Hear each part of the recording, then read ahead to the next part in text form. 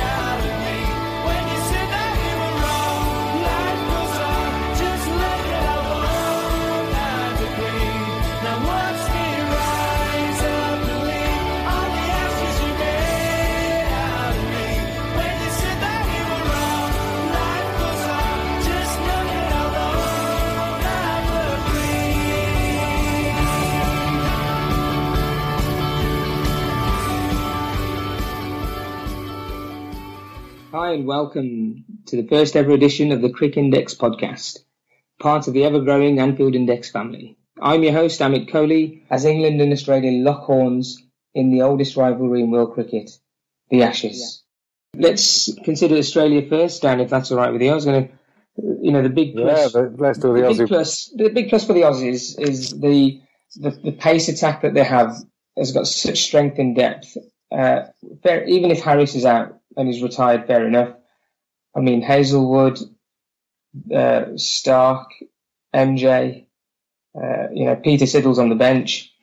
It's all there. What do you make of the pace attack then? Can England handle it? Well, first of all, I think we need to decide who's going to play.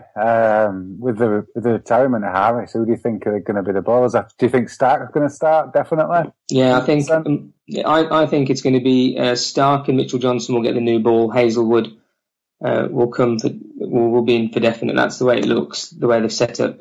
Hazelwood will have, because it's his first Ashes experience, especially, and it's his first experience of English conditions. I don't think they'll risk him with the new ball.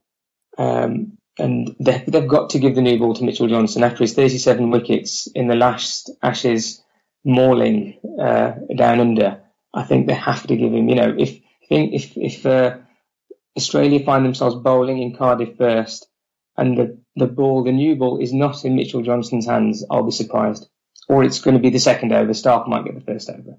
But that's what I think. And Lions there with the spin option. And there you go. Then they've got the conundrum of, do they go Mitchell Marsh or do they go Watson to do the fill-in bowling? You don't think Siddle's going to play then? I think Siddle's going to be benched. That's what I've understood, listening to the press and listening to Aussie journalists and things talking about things. I think they're going to go Johnson, Stark, Hazelwood, and then I think they're going to go Watson. And just because they reckon Watson can probably give it a bit of control with the ball, I think he's got a lot more experience as well in English. Yeah, I think so. I think they'll just the first up, I think they'll go Watson. I think they don't want to risk stuff first up, but they've got the pace. But it depends, isn't it? Do they get the length right? Because you can't just bang it in. English conditions are different. You've got to pitch it up a bit, and it depends if they get, can they balance it out? Can they get the length right? They've got the pace. Mitchell Starc's record, surprisingly, in Test match cricket isn't as good as what you might think. A lot of the hype around him has come from the World Cup, hasn't it? But, he only had an average of 32 in Test match cricket in his 17 games. That's true as well. And only 60 wickets. He is, if he gets it swinging late, he's going to cause problems, isn't he? Without a doubt, you would think. The other thing is the ball as well. I mean, these guys are used to using the Kookaburra. How do they cope with the Duke, which is a different feel? This is what Anderson and Broad have lived on, the Duke ball in English conditions. They're going to be right at home. Can Hazelwood, first Ashes experience, Stark, not a big name in Ashes tests. Johnson's now got all the weight on his shoulders with Harris not being there. We know that Johnson did well last Ashes series, but that was in Australia. This is why I thought they might consider Siddle, because of his experience bowling in England. Siddle's a banger, isn't it? Siddle's you're going to get 8 out of 10 every time. You know exactly what's going to happen. You can put your money on it that his length and line's going to be there. Boring as it is, that's what he's going to give you. Peter Siddle. Just in terms of dismissals as well, he's dismissed Alistair Cook 6 times. No other Australian bowler other than Johnson's anywhere near these level of dismissals of the players that are currently playing. Bell 5 times, Broad 5 times, Root twice in the short times that he's played against him. He's dismissed a lot of the English batsmen and in English conditions. Australia haven't really got anyone else who's done that. Lyon didn't do it. Johnson hasn't done it in England very much, if any. These are and that's why I thought they'd consider Siddle and take the strength and the experience in the bowling. Who would you take out? They take out Hazelwood. Yeah. Do you? No, I don't know. Could they go with 4 pace bowlers? Johnson bats a bit, Siddle bats a bit, Hazelwood I think does. And go instead of having Lyons benched. No, well, it depends on the pitch. Again, all this, I'm just trying to make a case for Siddle because he's got the experience. If the Aussie journalists, who are going to have the info, because Lehman's quite talkative, suggesting that he's not going to be Siddle, then fair enough. But I'd make a case for Siddle coming in at some point, definitely with his experience, and the batsman is dismissed. Nathan Lyon is the most. He's taken the most English wickets, and that's strange, other than Siddle. So, the experience there in England is strange. Well, I mean, I don't know what Siddle's performance... Did Siddle feature much in the warm-up games, Essex? I'm not sure he did, yeah. Because I know that Lyon took a quite pasting, didn't he, against Essex? Yeah, he took the 1 wicket, went for 200 or something. So... maybe they're lulling England into the false sense of security that they can handle Lyon, but apparently he's got a new ball on there. What's that new ball that he's developed? Unless the spinner's from the subcontinent, I don't consider it, mystery, this, that, and the other. the new ball of Lyon, I wouldn't worry. I haven't heard much about that, but maybe he's saving it for the Ashes. Then he didn't do too much against Essex. The Square Jeff. That's his new mystery deliverer. Nathan Lyon's new Mr. Delivery is called the Square Jeff. So the one that spins. Well, I don't know what it does, but he calls it the Square Jeff. And I was listening to some analysis the other day, and they said he's never actually bowled it in a full Test match. So, but he hasn't developed it. As long as he doesn't bend his arm more than 15 degrees, everyone's happy. With Lyon, I think the Cardiff pitch would be the most conducive to spin, I think, considering all venues. But, I mean, England are going to go with Moeen, I think. So there's an argument to say, is Lyon the best spinner on show? If he plays ahead of, if he plays and Ali plays, then yeah, definitely. And on the Cardiff pitch, the top score on that actual pitch is by Australia, 674 for 6 declared. Obviously, that was when was it Panesar at the end was holding on. Panesar and Anderson for the hour at the end. Yeah. But it is a big scoring pitch. Often 400s made in the first innings. It's short straight boundaries, is it? I think at Cardiff.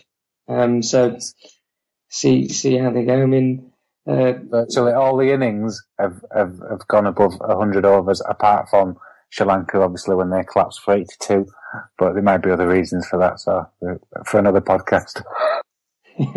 Yeah, I mean, just to finish off my sort of opinion on the Australian pace attack, if it goes well, potentially it could be the difference. But there's plenty of stuff that could possibly go wrong. Mitchell Johnson might be the old Mitchell Johnson instead of the new one. If he doesn't cope with the pressure, what happens then? Does Hazlewood not cope with the pressure? I know they're all trying to pump him up as the new McGrath, but that in itself might be too much pressure. Can Stark do it in a test match arena with a red ball? All this kind of thing there's still what ifs there. Whereas you got England are in a different sort of situation where you can bank on Anderson and Broad, say, if they do what they do. But then the options go a bit, Wood is in his first test, Ashes test. And then it's the inexperience of the rest of the bowlers. So it could go either way, really, couldn't it? On paper, you'd say the Australians have got it with the pace. Hazlewood's got the best average and strike rate of the current attack if he plays, and economy rate as well. So he controls it, takes wickets at a quicker rate than anyone in the Aussie attack. So you'd think he'd be able to adapt if he's as good as what he's made out. But the lack of experience is obviously, you don't know until he actually does it. It's the whole thing. I mean, there's one thing doing it against West Indies and looking good in practice matches, and he's got everything. I think Hazlewood will have a fantastic career, but you've seen other players come in, and as soon as they're in the Ashes arena, it all changes. So see how they cope with all that. But in my opinion, the Australians have got the attack. It's a shame about Harris, but I would have liked to see Harris play. But I don't think they were going to play him in the first test anyway, so I don't think they'll miss him that much. But no, the Australian pace attack is formidable, really, on paper. One thing they have got is variety, isn't it? I know they've got 2 left-arm fast swing bowlers or pace bowlers, depending, or both. And then you've got Hazlewood as well, whose strike rate's phenomenal. But, England haven't got that. And although England, I think, get the edge, especially on experience, Ashes experience in England, you would say, in terms of variety, Australia have got the edge quite a bit. So, over 79, over number 80, this one will be, and it will be Mitchell Johnson to bowl it. So, even though a new ball is not due until after this over, the fact that Jimmy Anderson is on strike means that Johnson's going to bowl it. And the fact that Johnson's going around the wicket, this could be nasty, and Jimmy Anderson knows it. There's a few words being exchanged between him and George Bailey. And Michael Clark striding up, and the umpires are getting involved, so it's on at the middle of the over at the moment.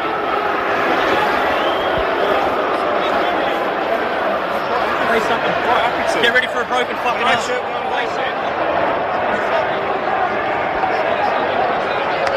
Crikey, give him a set of handbags.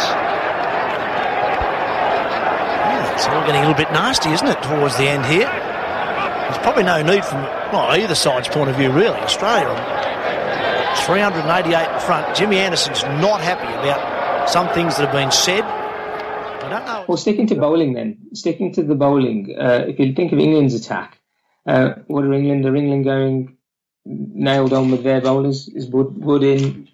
Wood, Broad, Anderson. Who gets the new ball? You'd say the four pace bowlers are going to be Wood, Broad, Anderson and Stokes. Yeah. And then Ali is for the spin option. Anderson and Broad will get the new ball, I would imagine. I don't think there's any. No, looking for Rashid. I would. Definitely. Is that just your Yorkshire thing coming through? Or? No, I think you want a wicket. One thing that Jason Gillespie pointed out about Rashid is he finished off the tail so many times for Yorkshire last season when they won the championship. And one of the problems England have had recently, they've polished off the top order quite phenomenally. I think they've got one of the best records. Yes, remember Sky Sports stats saying England against the top 5, the top 6 have got the best record in Test cricket in the last couple of years. But against the bottom 4 and 5, the bowlers, they've got the worst by some distance. So they're getting teams 4 and 5 down, and then they're adding another 200 runs. And if you've got someone who can take wickets at the tail, Rashid's done that, getting bowlers out, then he could be a vital asset. I'm not sure. You just need a spin. You need a spinning pitch.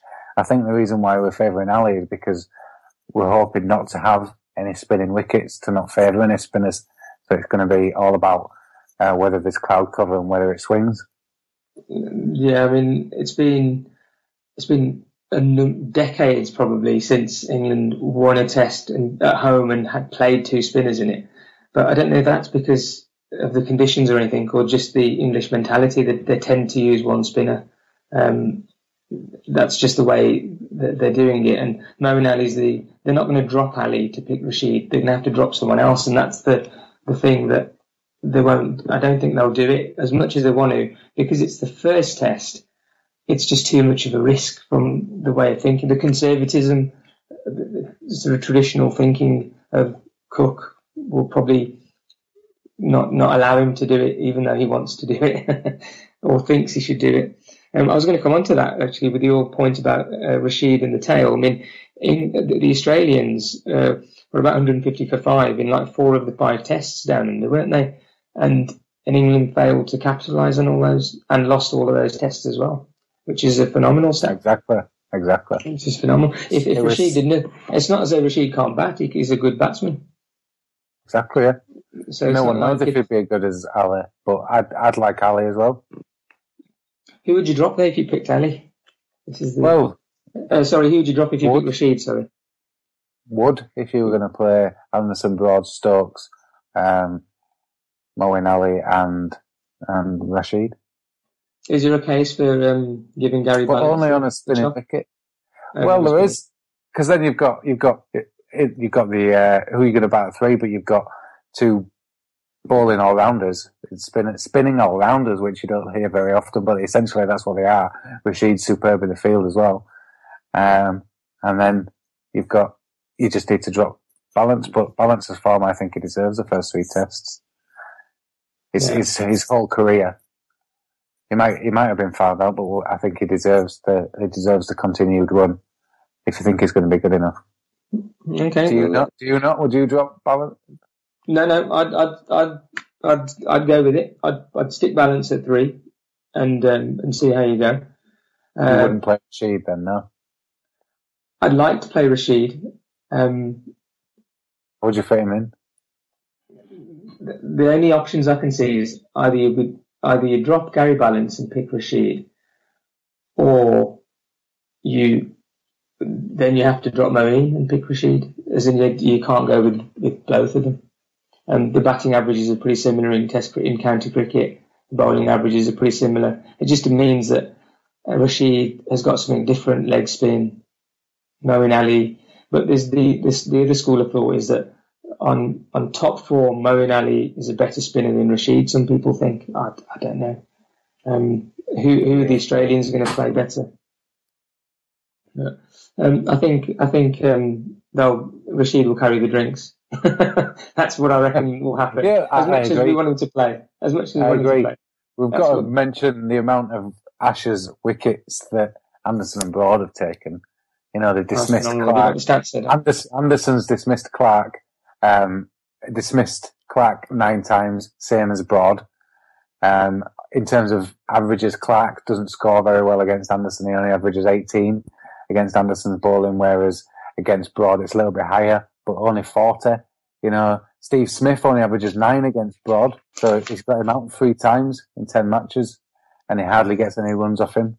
Steve Smith now is a different animal, isn't he, compared to previous campaigns?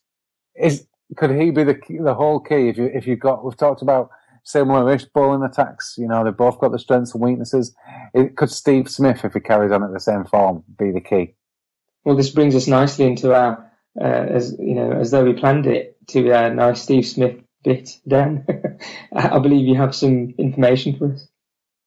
Well, Steve Smith's. Where do you think Steve Smith is strong? Where does he score his runs, and how is he succeeding? We need to work that out first before we get on to how you get him out. Well, Broad seems to think he knows how to get him out. See what happens. Where are Steve Smith's runs? Yeah, what does he do well? What do you think he does well? Before I come into the secret theory. Steve Smith doesn't. I don't think he takes risks. I think he just plays for time almost. He doesn't have a plan as to he's going to come in and do this or do this. I think he'll bat at number 3, so he could come in early if Warner, because Warner's going to go aggressive no matter what. So he could be coming in when the Aussies are 120 for 1, or he could be coming in when it's 5 for 1. But I think Steve Smith plays in his own awkward kind of way. I don't think he'll take risks, and he knows that as long as he bats for a certain amount of time, he'll score his runs, and he's got the ability then to shift the gears and then take certain people out of the attack. That's the asset. But he's suspect, as every batsman is, even Tendulkar's suspect, at the beginning of the innings. So if you don't get him early and he gets himself in, then I think he's there for a while. As he proved against the Indians. What's your opinion, Dan, on Steve Smith? Well, I think if you watch where he sets up, he's quite unorthodox. He's massively bottom-handed. He's huge, strong bottom hand. He takes off stump as a guard, and what he tries to do is, if the bowler's bowling at off stump or one ball outside off stump in the channel, that is actually for him. He takes that and hits it through mid wicket and hits it through the onside, and he's ultra strong on the onside because of his strong bottom hand technically. So, and he's also good to anything short. He picks up that really well because he's playing the ball really late with his strong bottom hand. And if you just bowl metronome outside 3 or 4 balls outside off stump, and then set your field accordingly. So he's one of his other strong areas is point and backward of point. So you'd either have a third man or you'd fill the gully area and fill the offside as much as you can. So you wouldn't need anyone on the onside, as few as possible. Maybe you take your square leg out, you've just got your fine leg and your mid on. So you've got a huge area there. So you're trying to encourage him to walk across because that's where his strengths are. Mm-hmm. And if you keep doing that and don't bowl it too full, but get the ball swinging away from him, bringing all the slips into play, then I think if you keep doing that and constantly do that, that's his weakness. Otherwise, he dominates the attack because the bowlers think his weakness is getting him out LBW, bowling it on his stumps. Well, you're not. You're bowling exactly to his strengths all the time. And that's when he dominates the attacks. That's when he pushes the field out. That's when he takes the easy singles. That's when the bowlers bowl bad balls because they're getting frustrated when they're bowling at the stumps and he's just picking them off. And to spinners, he's unbelievable. His footwork's amazing. He comes out first, second, third ball, uses his feet, takes the spinners on, tries to take them out of the attack. So his weakness is on the offside in terms of technical ability. And you will see if we're bowling at the stumps to him, he'll just pick us off on the onside, just pick us off. And the only way to control him and try and get him out is to just try and play on the one weakness that he's got from a technical point of view. Will Cook and Broad and Anderson stick to the plan though? We've set the plan now. We've got the trap. It's a pretty boring plan though. You just see, it doesn't matter. In him. But this is the thing, you see. Say Broad is bowling, so we know the history with the way Cook is a bit of a passive captain. 3-4 balls go where you want it to go. Smith survives. Couple of balls then go on the leg side, and he goes for a couple of 4s. And then is Broad going to be there demanding that you put the sweeper on the leg side? And Cook's going to say, okay then. And then next thing you know, the plan's out the window. Exactly what you've said. Smith has now dictated, Broad is now falling for that. Or is it going to be McCullum-esque where it's like, this is the plan, do what you want, score 30, guess what we're going to get you, score 20, we'll get you. Because, that's my only fear, that Cook will go back to conservative type. His natural way of doing things is we've just got to contain him, instead of sticking to the plan and be bold enough to concede a few boundaries. Absolutely, that's what you have to. If he starts pulling you 3 or 4 balls when you're aiming it, just slightly fuller than a good length, and he's pulling you through mid-on because you've got a huge gap there, or square leg, then you've got to take that, because sometimes you might get an inside edge and he's out of his comfort zone by pulling the ball from that area. So you've got to hope that the hugely more analytical, qualified staff that are on the England team, Bayliss has got inside knowledge of the Australian game, Farbrace has got a totally different philosophy to it, anything I've seen as an England fan. If they must see and be able to work out, because it was a way to get, that's one of Peterson's weaknesses, was when he first started and was edging a lot to slips on the offside, because he was hugely strong on the bottom hand. So they are weaknesses, but you've got to be patient, and you can't let him control you. You can't let him control the field. You have to have a field that you think is the best one to get Steve Smith out, not the one that you think is the best one to contain him, because he'll control you. There's a pull shot. Has he got it? He certainly has. Australia needed someone to stand up, and today it's Steve Smith. His first 100 in Australia. Well, he's played very, very well. Satisfied for him and his teammates and the crowd. And he seized on that short ball again. Wonderful shot to bring up his 100. He's deserved it. That's a really good knock from Steve Smith. The team needed it. Tough conditions, tough situation when he came into bat, but hasn't he played well? It's a really, really good 100 from Steve Smith.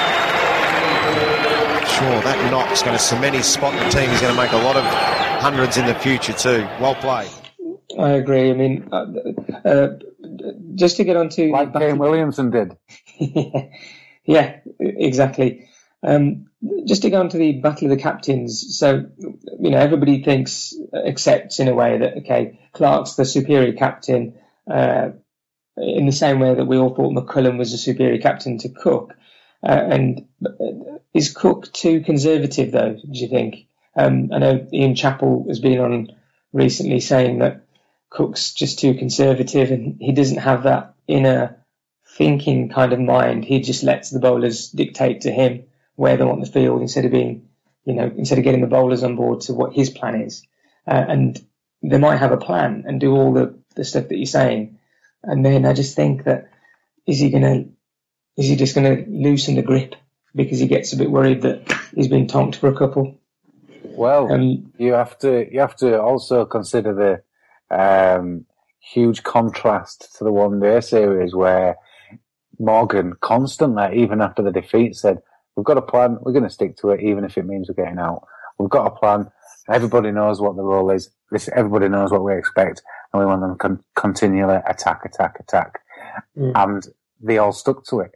Now, if England and the new head coach, whatever you want to call him, and his assistant, who's just helped with the one-day series and has helped him in the past, if they come up with a plan, and you would hope they were coming up with a plan with the rest of the team there, so everybody's hearing it. It's not just Cook's responsibility to revert to type. It's Broad and Anderson to stick to the plan, not just get hit and then pester Cook and say, I want you to put a deep mid-wicket, I want you to put a deep cover, I want you to push mid-off back. If the bowler's coming to you and saying that, and you've agreed to, how many overs does it take before Smith's in, and then you have to start thinking about containing, because sometimes you do, but you do have to have a plan to get him out, and then you have to have a plan to react to what to do when he is controlling you. So, you have to think about all of these things, not just, right, this is how we get him out, and that's it. You've got to have plan A, plan B, you've got to have other areas, or you've got to know where his key scoring areas are, and you've got to have the patience. And that's what the experienced bowlers need to do. I think one of the key things is to get him in early, so there's not lots of runs there. I think the mentality of the number 3 batsman, would be, coming in when there's a good platform set for you by the openers, as opposed to coming in as though you're the opener, one down, bowlers are pumped, it's early in the day, that kind of thing. Bowlers are fresh. So I think, if you can get Warner, or I was going to say Chris Rogers, but there's the old talk about, are they going to play Shaun Marsh or are they going to play Chris Rogers? Well, Shaun Marsh played in the warm-up games. Shaun Marsh played in the last Test matches. So what's your feeling? Do you feel that your feelings are going to put Shaun Marsh in? In terms of... Hey, I'm Ryan Reynolds. At Mint Mobile, we like to do the opposite of what Big Wireless does. They charge you a lot, we charge you a little. So naturally, when they announced they'd be raising their prices due to inflation, we decided to deflate our prices due to not hating you. That's right. We're cutting the price of Mint Unlimited from $30 a month to just $15 a month. Give it a try at mintmobile.com/switch. $45 up front for 3 months plus taxes and fees. Promo rate for new customers for limited time. Unlimited more than 40 gigabytes per month. Slows full terms at mintmobile.com. Even on a budget, quality is non-negotiable. That's why Quince is the place to score high-end essentials at 50 to 80% less than similar brands. Get your hands on buttery soft cashmere sweaters from just $60, Italian leather jackets, and so much more. And the best part about Quince, they exclusively partner with factories committed to safe, ethical, and responsible manufacturing. Elevate your style without the elevated price tag with Quince. Go to quince.com/upgrade for free shipping and 365-day returns. Mom deserves the best, and there's no better place to shop for Mother's Day than Whole Foods Market. They're your destination for unbeatable savings, from premium gifts to show-stopping flowers and irresistible desserts. Start by saving 33% with Prime on all body care and candles. Then get a 15-stem bunch of tulips for just $9.99 each with Prime. Round out Mom's menu with festive rosé, irresistible berry chantilly cake, and more special treats. Come celebrate Mother's Day at Whole Foods Market. The next couple of Ashes series, in terms of form, in terms of recent Test matches, you'd say Marsh. But in terms of experience in England, in terms of the last two experience of the Ashes, you'd say Rogers. So, I don't know is the answer. I would go with Marsh. I think he's a better player than Rogers. He is. But is he too aggressive? Because you got Mr. Ultra aggressive on the other side. Yeah, I think David that's Warner. Exactly what Lehmann had want, to be honest. Yeah, both openers are aggressive. Yeah, I think he'd try to get as many of that type of batsman in as he can, Lehmann. I think he understands the need for the opener to leave the ball, though. So in England, one of the keys to being a successful opener is leaving the ball. I'm not sure Marsh and Warner do that as well as Rogers, so maybe he will be the anchor. We'll see. We'll see. Now I'm with you. I think they'll play Shaun Marsh, just to sort of put our necks on the line as well, because we'll probably, Rogers will come out, we'll be proved wrong probably, but I think the Aussies understand the importance of first blood. So I think if they can get, and I don't think the English pitches are anything like traditional English pitches. I don't think it's going to swing that much. There'll be a bit of swing, bit of seam, and the usual sort of stuff. I don't think it's going to be ultra swing and ultra seam kind of. It's not Tim Southee in the World Cup situation going to happen like that. The forecast for Cardiff is partly cloudy on Wednesday, sunny Thursday and Friday, and partly cloudy Saturday with possible rain on Sunday. Quite a high chance of rain on Sunday. So, is it a case of winning the toss and bowling just to get swing, and then batting the next 2 days, and then bowling them out on the cloudy day on the Saturday? It might be a case of winning the toss and bowling, or even better, losing the toss and then batting. Not having to have the decision. Yep. As well.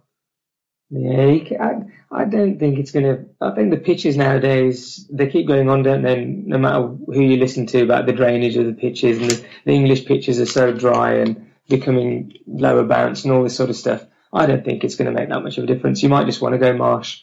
If Warner gets going, if he's in there for any sort of time, it's going to be fireworks.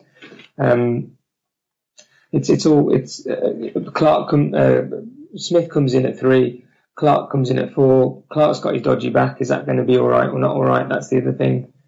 How's he going to cope with that? Apparently, Keith Exton and his team at Cardiff say, and this is a quote from him, it's going to be a classic test pitch, and we're happy because we're in control of the moisture levels and the density and the profile of the soil, and the only way we'll turn it to a spinning pitch is if it's completely and utterly hot and dry over the 5 days, because from over the last few months and years they've had complete control over this test pitch, and it's only had 2 2020 matches played on it. They want it to go 5 days, don't they? So they want to get the money's worth. Absolutely. So it's going to be, it's not going to deteriorate. Do you think it's going to be slow, even-ish bounce, but slow bounce? I think that's going to be the pitch, and I think it's probably going to be a draw the first test. I think that's what England would like. Just to get off to a steady start. See, that's so English of the whole thing. Steady, See, straight up, I'm like, Warner's aggressive. That means we're going to go for Rodgers as the next guy, because you can't have two aggressive people. That's just not cricket. That's, whereas the Australians are taking it, like you said, layman thinking, no, if both get going, imagine that. Imagine the carnage and destruction that they'll be causing, which is just completely the opposite way, because who have England got? England have got Cook, and they're going to go with Adam Lyth, I take it, yeah? Yeah, I would. Yeah, so you go with Lyth. Cook, you can't consider Cook aggressive.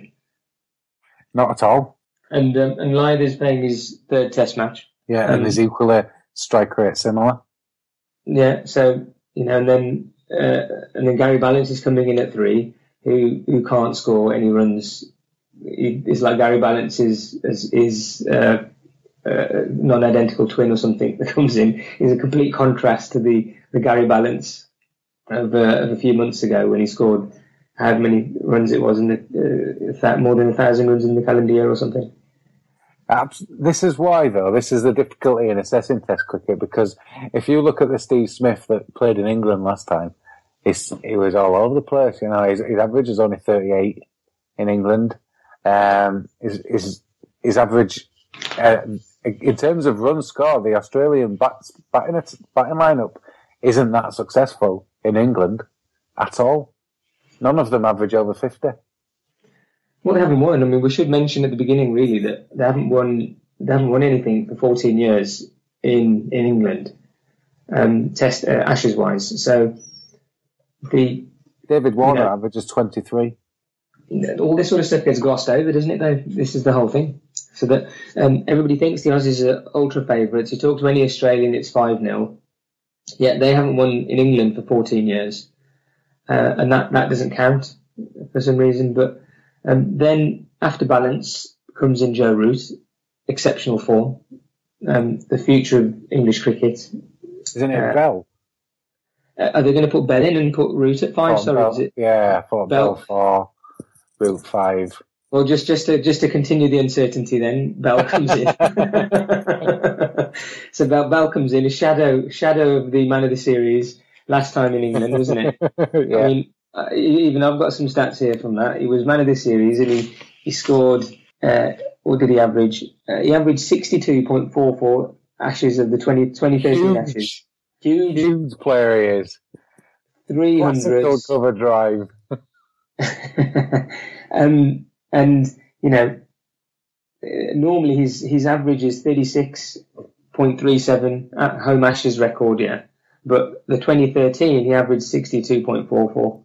Doubled it. That's why he got man of the series, and that's why that's why he's an England legend. I mean, he is, and that's why you can't drop Bell. I don't care if he's averaging 10 or 6 or whatever it is in the last how many. It doesn't matter because it's Ian Bell. Don't think we need to add more to that. It's that simple with Bell for me. That's simple. So you've got to put Bell in because Bell can just turn it. He thinks he can turn it back anyway. He reckons he can. It's like some people just get. It's like Stephen Gerrard in the Derby, isn't it? It doesn't matter what his form is like. Put him in the Derby. Stephen Gerrard will click. So there's a chance that Ian Bell could turn back the clock on that one. Gary Ballance, I'm not as certain about, but. You agree you can't just put him under the bus just because he's in a bit of bad form, so keep him in. Plus, it probably messes up the stability, doesn't it? If you start doing Hollywood moves like bringing in Adil Rashid, dropping Gary Balance, and it all goes pear-shaped, it's just too much. It's like when they picked Gary Balance at number 3 in the Cricket One Day World Cup thing. In the 11th hour, you're changing the whole thing. It upsets the whole rhythm. So stick to what you know, and that's fine. And then you've got Bell and Root. Cook is in form, which is really good. So, and then you've got Stokes, who's an exceptionally really important player, I feel, for England. Dan, would you make of Stokes? Yeah, if he clicks with the bat, it could be one of the most destructive cricketers about. I'm not as convinced by his bowling and his consistency with the bat. I hope he, if we get maybe 1.5, 2 of the performances that he produced against New Zealand, he'll be worthy of his place in the side. England are similarly lacking in experience when it comes to run scoring. There's only really Ian Bell and Alistair Cook who've not even piled on the runs. Both of their records against Australia and England are poor. Cook averages 26. Bell 36, Root 37. We haven't got any high scorers against Australia and England, so we might struggle in terms of scoring runs as well. So maybe the prediction is that it's going to be either they're going to get them 5 days through the pitch being so slow that fast bowlers can't get wickets and they're in enough quality spin, or the bowlers are going to have a lot of success, because I can't see much backup in the numbers for the batsmen. There isn't. I mean, it's quite a young, inexperienced England side, and it's almost that in their development, the Ashes has come quite soon. They could have done with another couple of series against other teams, and then the Ashes come, then they would have built up to their peak. So as long as England, I think English fans are looking for a performance. So like the performance against New Zealand. Now, if there was a third Test match, perhaps, and New Zealand won the third Test, but in the manner in which England approached the Test match would have made everybody happy. Even if in the last one-day international against New Zealand, if that had gone the other way, I think English fans would have been quite pleased, just because they're happy that they've embraced this attacking sort of style of play. So I think... do you think the batsmen could try and go out and score at 4 runs and over, even if it costs them a wicket? Do you think there might be a concerted effort? I think that the team is so young that there is a concerted effort, but I also think that the Stokes, Butler, these kind of dynamic players, this is their norm. This is what they think is just normal. It's only the Cook plays the way he plays, which is obviously, he's got how many 30 hundreds plus or something. So, and Bell plays the way he plays. The other players just a different mindset. Root can play what he wants. Root can play slow. He can play fast. He's an exceptionally talented player. Butler can also play slow and fast. But 4 runs and over in Test cricket, to me and you, it's like, 4 runs and over, we're getting excited. To the youth, 4 runs is the old 3 runs. It's massive though for Test cricket. It's massive, but that's the way it's going. You see, this is the whole thing, that the game's changed so much that, like in one-day cricket, if you're conceding 8 runs and over, 7 runs and over, you're doing all right. whereas back in the day, you're thinking... I remember Angus Fraser bowling 10 overs for 19 in a one-day game. Those were the days. 1.9. The stats have just changed so much, and I think 4 runs and over, that used to be the aim of when you're going well, and I think 4 runs and over now is going to be considered the norm, and that's the way it's kind of going. But it's great, it's exciting, and the sort of shots they've got and everything. England's batting lineup to me screams consolidation for the new ball, and then slightly increased with the quality of Bell if he's on form, and then you've got the lower middle order, which can take the game away from the other side in terms of strike rates and big hits, taking the bowlers on, and then the bowlers are decent. If we play Wood and Anderson, then you've got quite a big tail. But of course, if you've got Moeen Ali coming in at 8, but this is the whole thing. So you got Joe Root at 5, Stokes at 6, Butler at 7. The one curveball I was going to say, Dan, was would you consider dropping Gary Ballance and putting Bairstow in as a batsman? Because Bairstow seems to be, if this was athletics, we'd be testing him, wouldn't we? Well, yeah, after his recent huge double 100, was it a double 100? It wasn't. Yeah, it was. Yeah. Batting with Tim Bresnan, the man who should also be in the Test squad, but that's a different podcast again. You just basically need the whole. No, I'm not going to go down the Jeffrey Boycott route. But yeah, there is balance. I just think at the moment he deserves his place more than what Bairstow did when he had his chance in Test cricket. That's true. So, and you've got to be consistent in selection.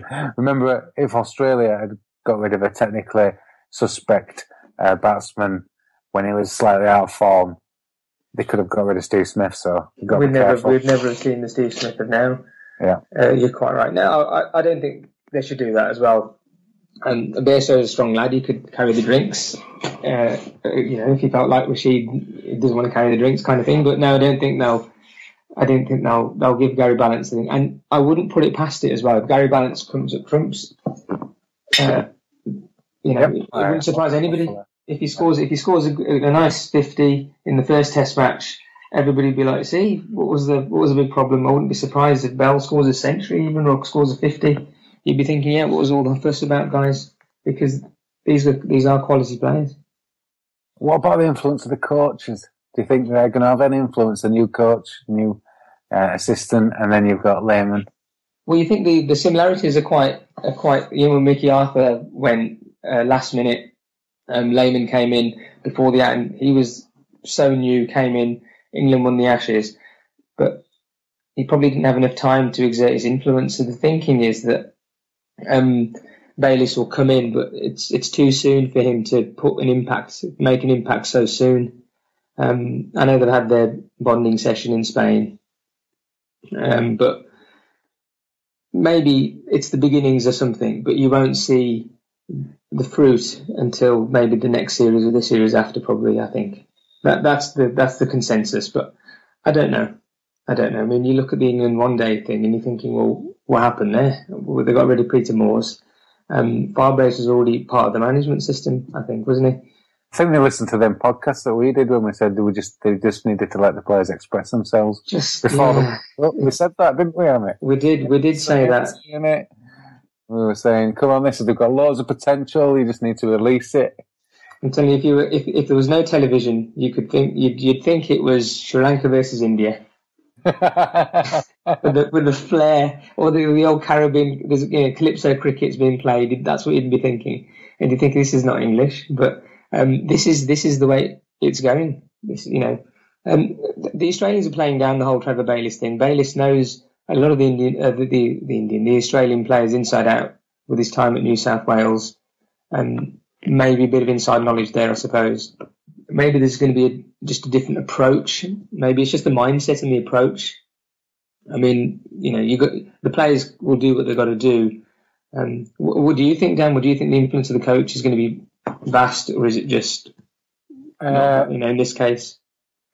I think their influence is key at the moment, and then their influence is key to make sure that the team sticks to the agreed plans. That's where their influence comes in. It comes in the creation, it comes in the knowledge that they've got, it comes in how they tell the players to approach it.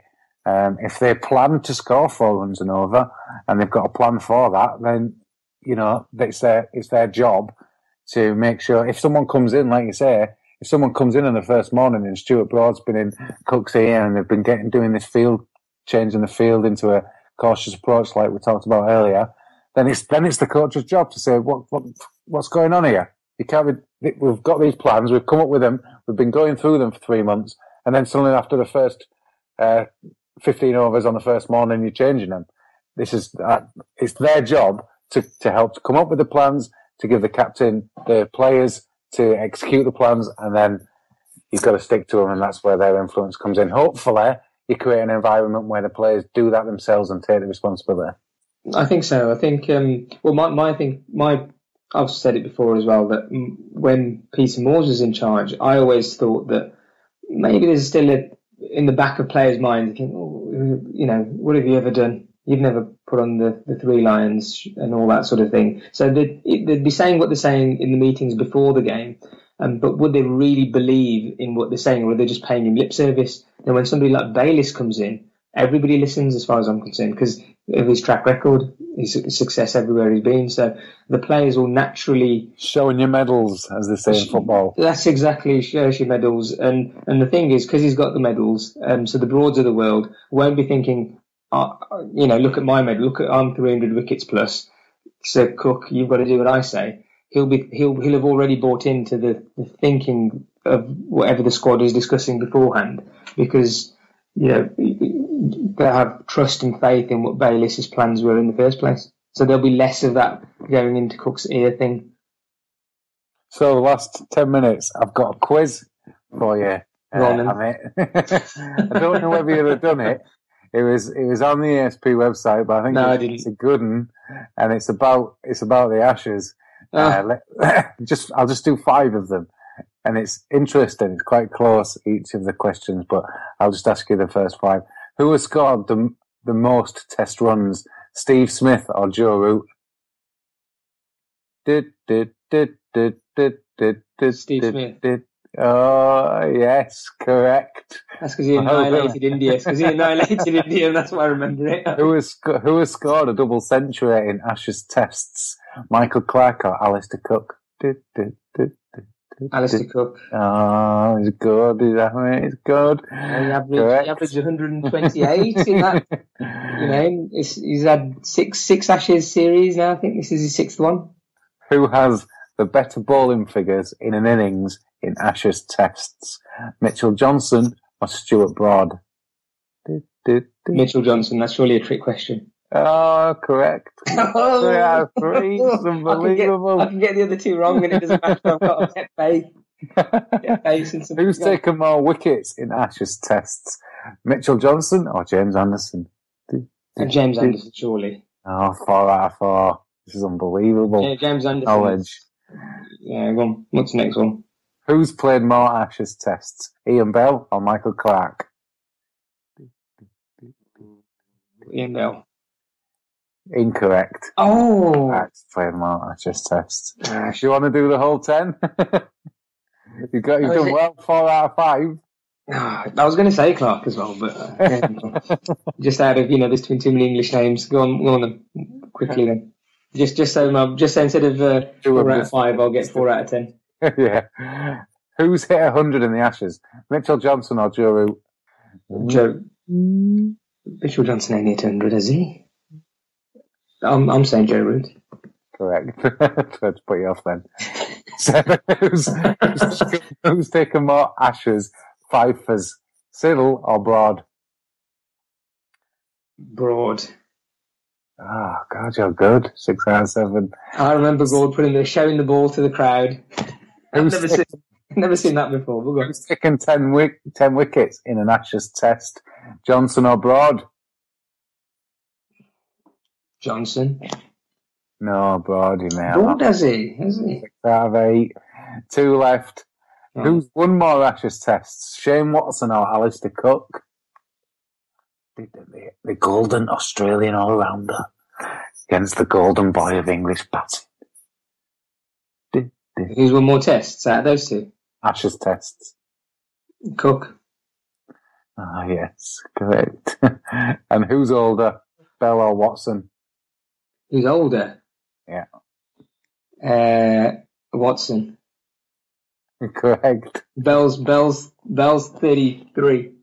Is he? Correct. I'm 36, so we're about 80%. Yeah, well done. I got 6 out of 10. I'm devastated. That's because you had time to think about it, you see. That's what an Indian cricket fan knows more than a passionate Ashes aficionado. There's something wrong in the world. Or I rushed it earlier. Whichever one you want to believe. If I would have got 9 out of 10, but first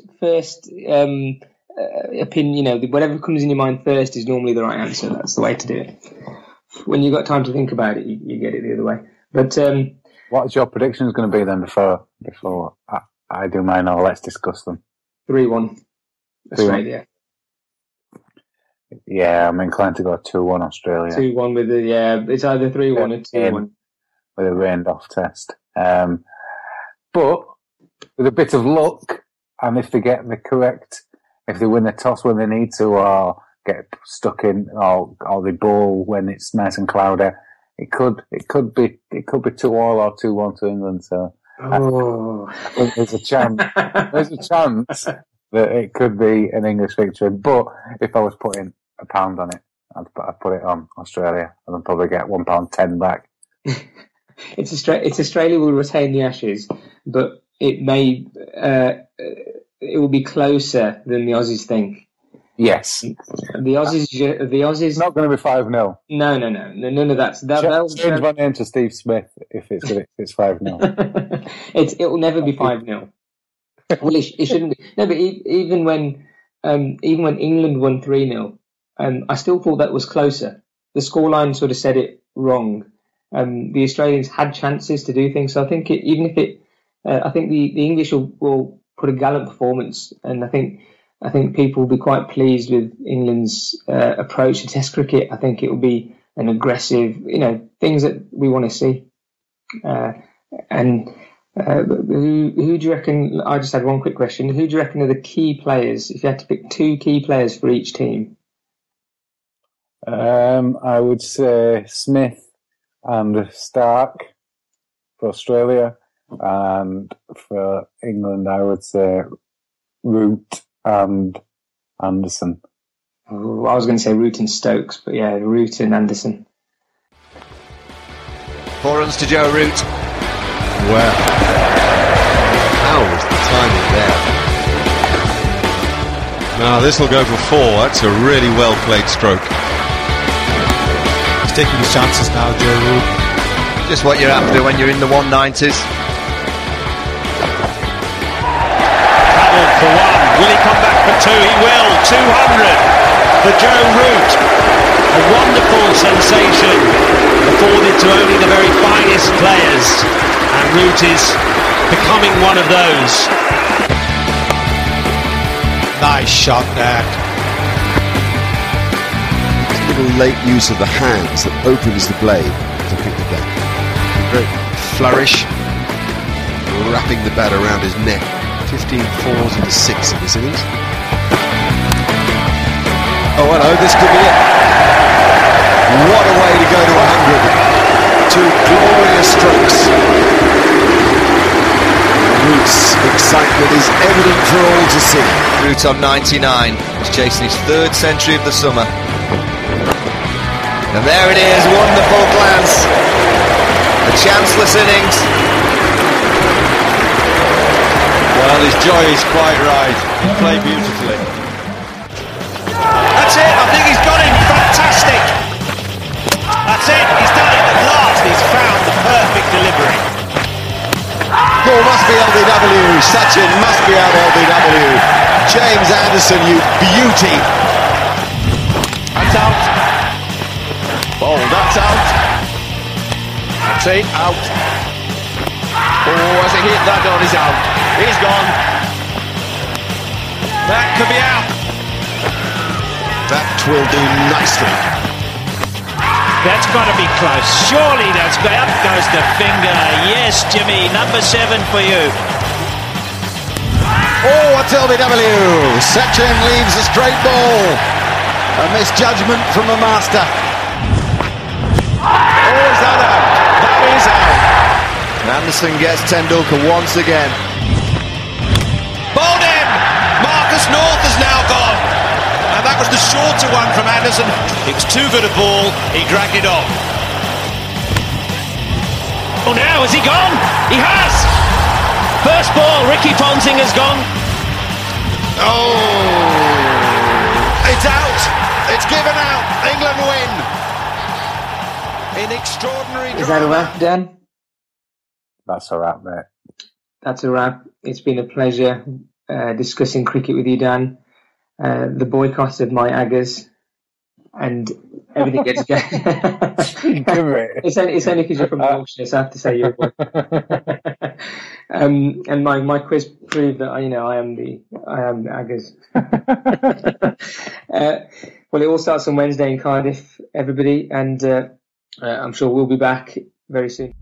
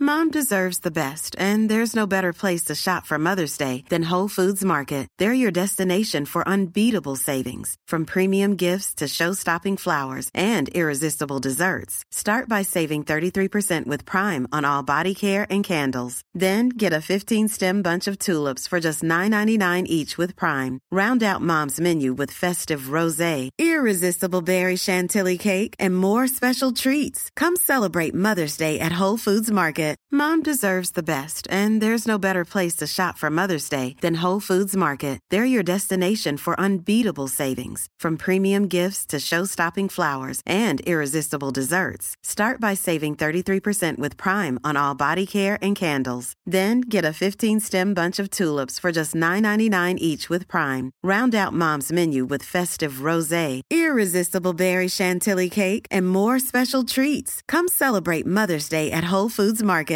Hey, it's Paige DeSorbo from Giggly Squad. High quality fashion without the price tag. Say hello to Quince. I'm snagging high-end essentials like cozy cashmere sweaters, sleek leather jackets, fine jewelry, and so much more. With Quince being 50 to 80% less than similar brands. And they partner with factories that prioritize safe, ethical, and responsible manufacturing. I love that. Luxury quality within reach. Go to quince.com/style to get free shipping and 365-day returns on your next order. Quince.com/style.